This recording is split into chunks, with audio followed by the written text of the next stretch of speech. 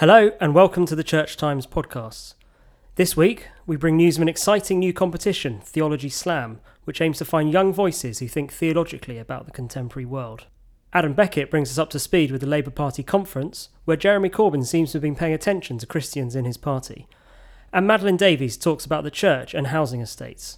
Don't forget you can subscribe to the Church Times and get 10 issues for £10. Go to churchtimes.co.uk/subscribe. First, all of us are theologians, says the Archbishop of Canterbury. Young voices, unheard voices, need to be nurtured in the practice of reflecting on faith and the wider world. His comments were made in an endorsement of a new competition, Theology Slam, which seeks new young voices who think theologically about real-life issues. I spoke to one of its organisers, David Shervington of SCM Press, to find out more. Well, the hope with this really is that we start to discover new voices who, as you say, are able to think theologically and critically about what's going on in our contemporary world. So what we really wanted to do was combine a competition about theological thinking with a competition about communication.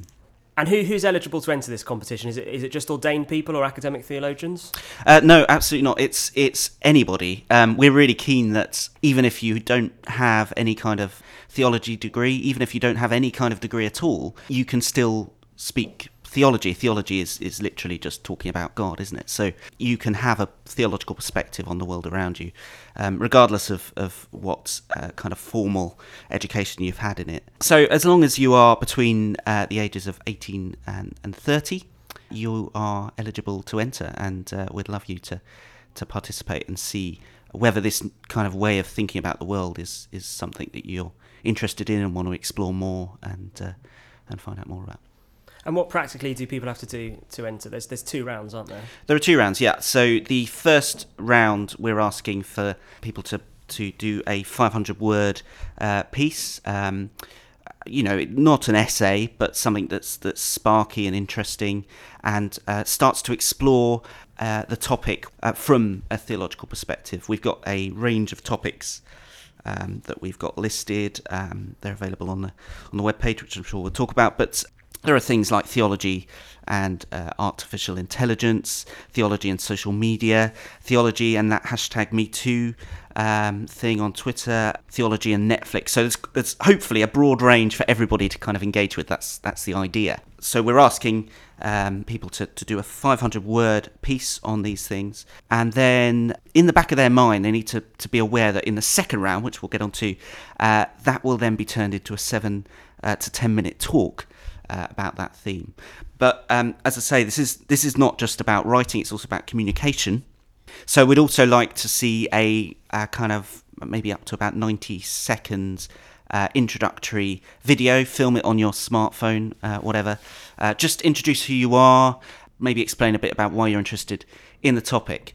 But all we really want with that is just to find out how you present yourself and what kind of how good you are at communicating verbally and that sort of thing. And that can just be filmed on an iPhone. It doesn't have to have lots of no. quality. We're just as simple as you like, really. But we just want to see you. We want to see you sort of talking and know what you're like in terms of how engaging you are. And once all the entries come in, who's going to be sort of sifting them and looking at them to see which ones can go through to the next round?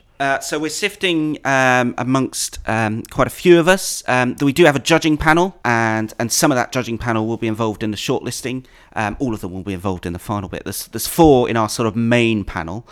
They are Dr. Eve Poole, the Third Church Estates Commissioner, John Swinton, Mark Green from London Institute of Contemporary Christianity, with whom I should say we're doing this, along with Isabel Hamley, who's representing Lambeth Palace. She's a chaplain to the Archbishop, and the community of St Anselm, which are based at Lambeth Palace, are also very much involved in this project. So that's the 4 folks who are going to be involved at the judging stage at the end of the process, and also helping us come up with 3 finalists before the final.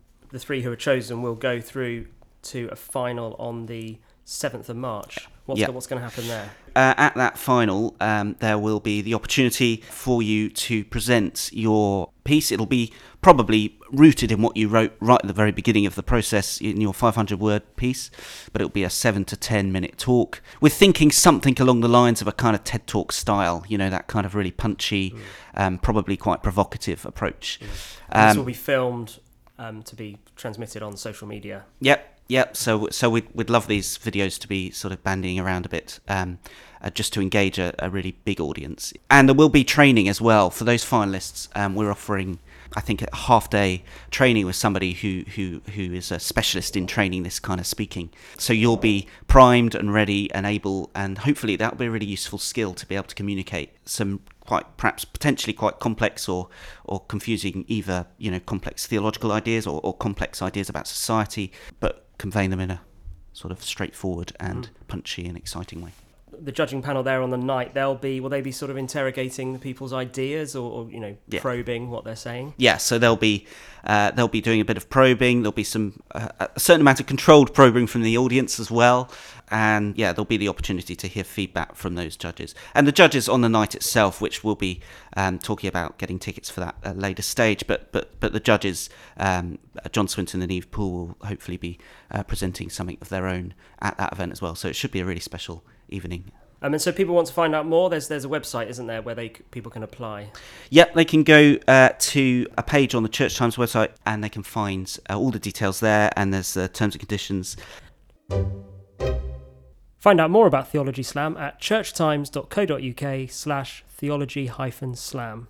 Next, the Labour leader Jeremy Corbyn used his keynote conference speech on Wednesday to endorse Justin Welby's recent call for radical tax reform. Adam, you've been following this week's Labour Party conference. Can you just give us a bit of a rundown of Jeremy Corbyn's speech on Wednesday, which you've written a story on in this week's paper? Jeremy Corbyn used his keynote speech to call for an end of greed is good capitalism. And as part of that, he referenced the IPPR report, of which the Archbishop of Canterbury was a part of the writing team, the panel, which called for radical tax reform and a whole new way of thinking about capitalism in our society.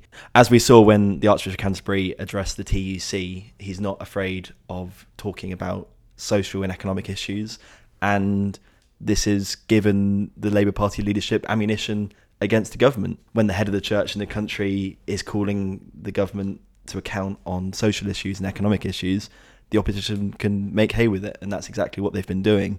It was one of Corbyn's best speeches as leader, and I think it really gave the party hope for the Labour Party in the future, bringing together a new vision of a party moving forward with new economic policies. The Shadow Chancellor, John McDonnell, also referenced the Archbishop of Canterbury in his speech, joking that when the Archbishop of Canterbury gets called a Marxist, he should go to him for advice. McDonnell has been called a Marxist in the past.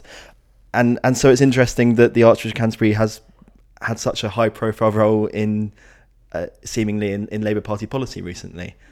And Jeremy Corbyn, he was at the conference church service that organised by Christians on the Left on Sunday. Yes, quite a coup for Christians on the Left. They got him to sign up to their Love Your CLP campaign. CLP is Constituency Labour Party.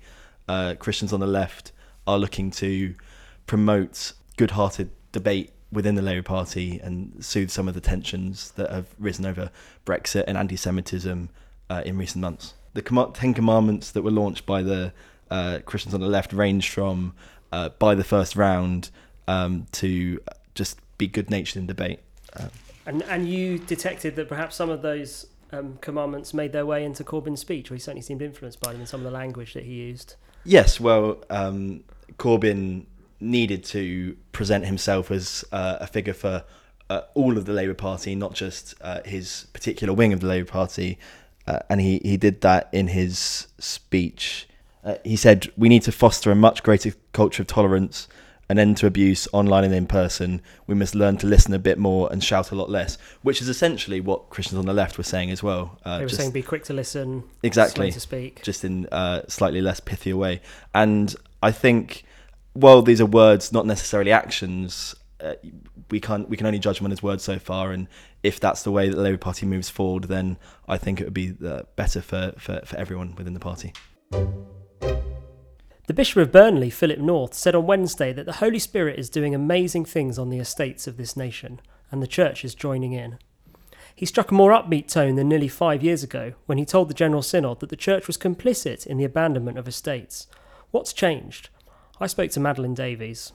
The first time I can remember Philip North talking about this was at the General Synod, I think in 2013, when he talked about the difficulty of finding a priest to serve in his former parish on a large estate in Hartlepool.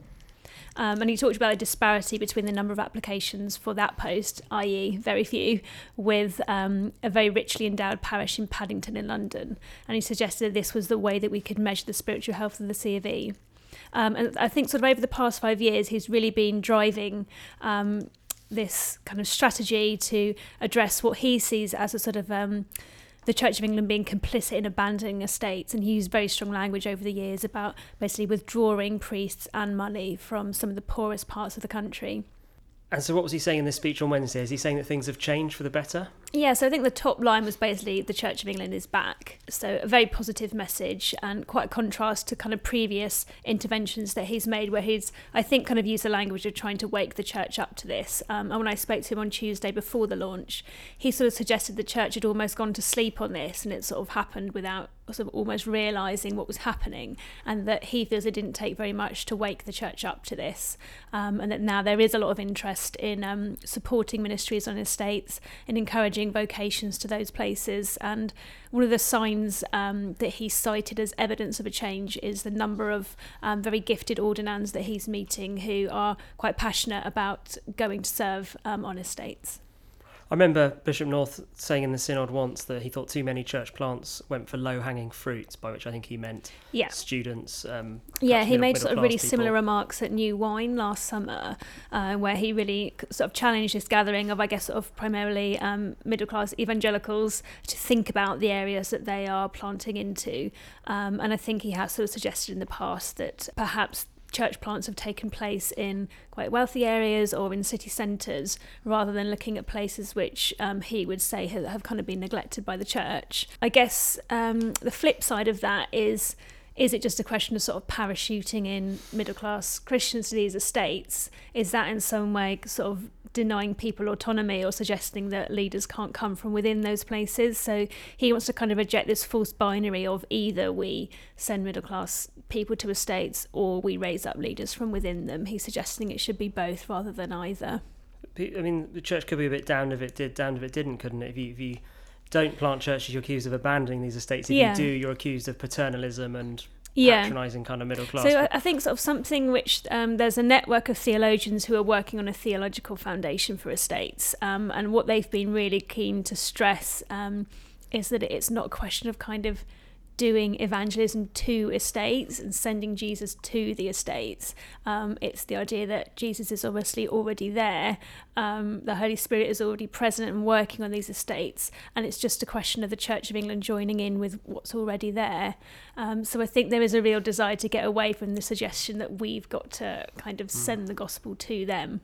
And Bishop North, in your story that's on our website and in the paper this week, mentions that the vicar of HTB, Nicky Cumble, has recently expressed his desire that every HTB resource church, the kind of city centre churches, should plant as quickly as possible into an estate. I mean, has that been happening already? There are some examples of that happening, and they're kind of known as kind of grandchildren or second generation plants. So one of the examples I looked at in my article this week is St Cuthman on the Whitehawk estate, which is a plant from St Peter's, Brighton, which is one of the first church plants from HDB, and another is the HDB plant in Bournemouth has planted onto an estate, I think St Clement's Boscombe. So those are two examples of where that's already happening, and I sort of interviewed the curate who's at the Brighton church plant on the Whitehawk estate in some detail.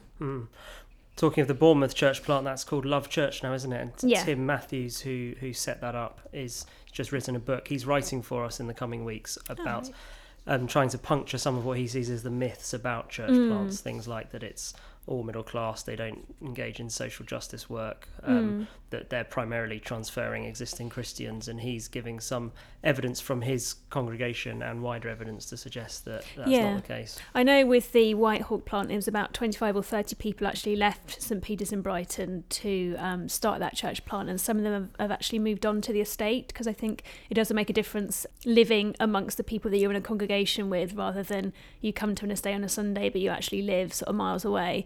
People have actually moved onto the estate, which I think is quite significant. And I like what Bishop North said about his ministry on estates. It wasn't because he's some kind of hair-shirted liberal, it's because he loved every minute of it. And I think part of his success here is communicating this kind of infectious enthusiasm about this kind of ministry. Yeah, exactly. While also being quite pointed and direct to say things need to change. Yeah, I mean, I think there's also a danger that you can paint estates as these sort of gritty, really grim places that, only a hero would serve in. And it's really nice to see him sort of challenge that narrative and say, how much he enjoyed his time in that parish. And I think that was sort of partly why he was so frustrated that it was difficult to find a replacement when he left. I think it's also interesting that Theresa May last week was talking about estates being sidelined from the political discourse and suggesting that kind of a stigma is attached to social housing. And I was really interested in the responses in The Guardian, where one correspondent wrote in to say, there isn't a stigma. The reason there's a massive waiting list is people like social housing. They want to live in a social housing property. So I think sort of some of the narrative around what estates are and, whether people do feel that there's a stigma attached is sort of more complex than perhaps some people realise. Thank you for listening to this week's episode of the Church Times podcast. You can find more news, analysis, comment and book reviews on our website, churchtimes.co.uk. If you are not yet a subscriber to the Church Times, you can try your first 10 issues for just £10. You'll get the paper delivered to your door every Friday, plus full access to our website and digital archive. Go to churchtimes.co.uk/subscribe to find out more. The music for this podcast was provided by Sought After Sounds. Tune in next Friday for the next episode.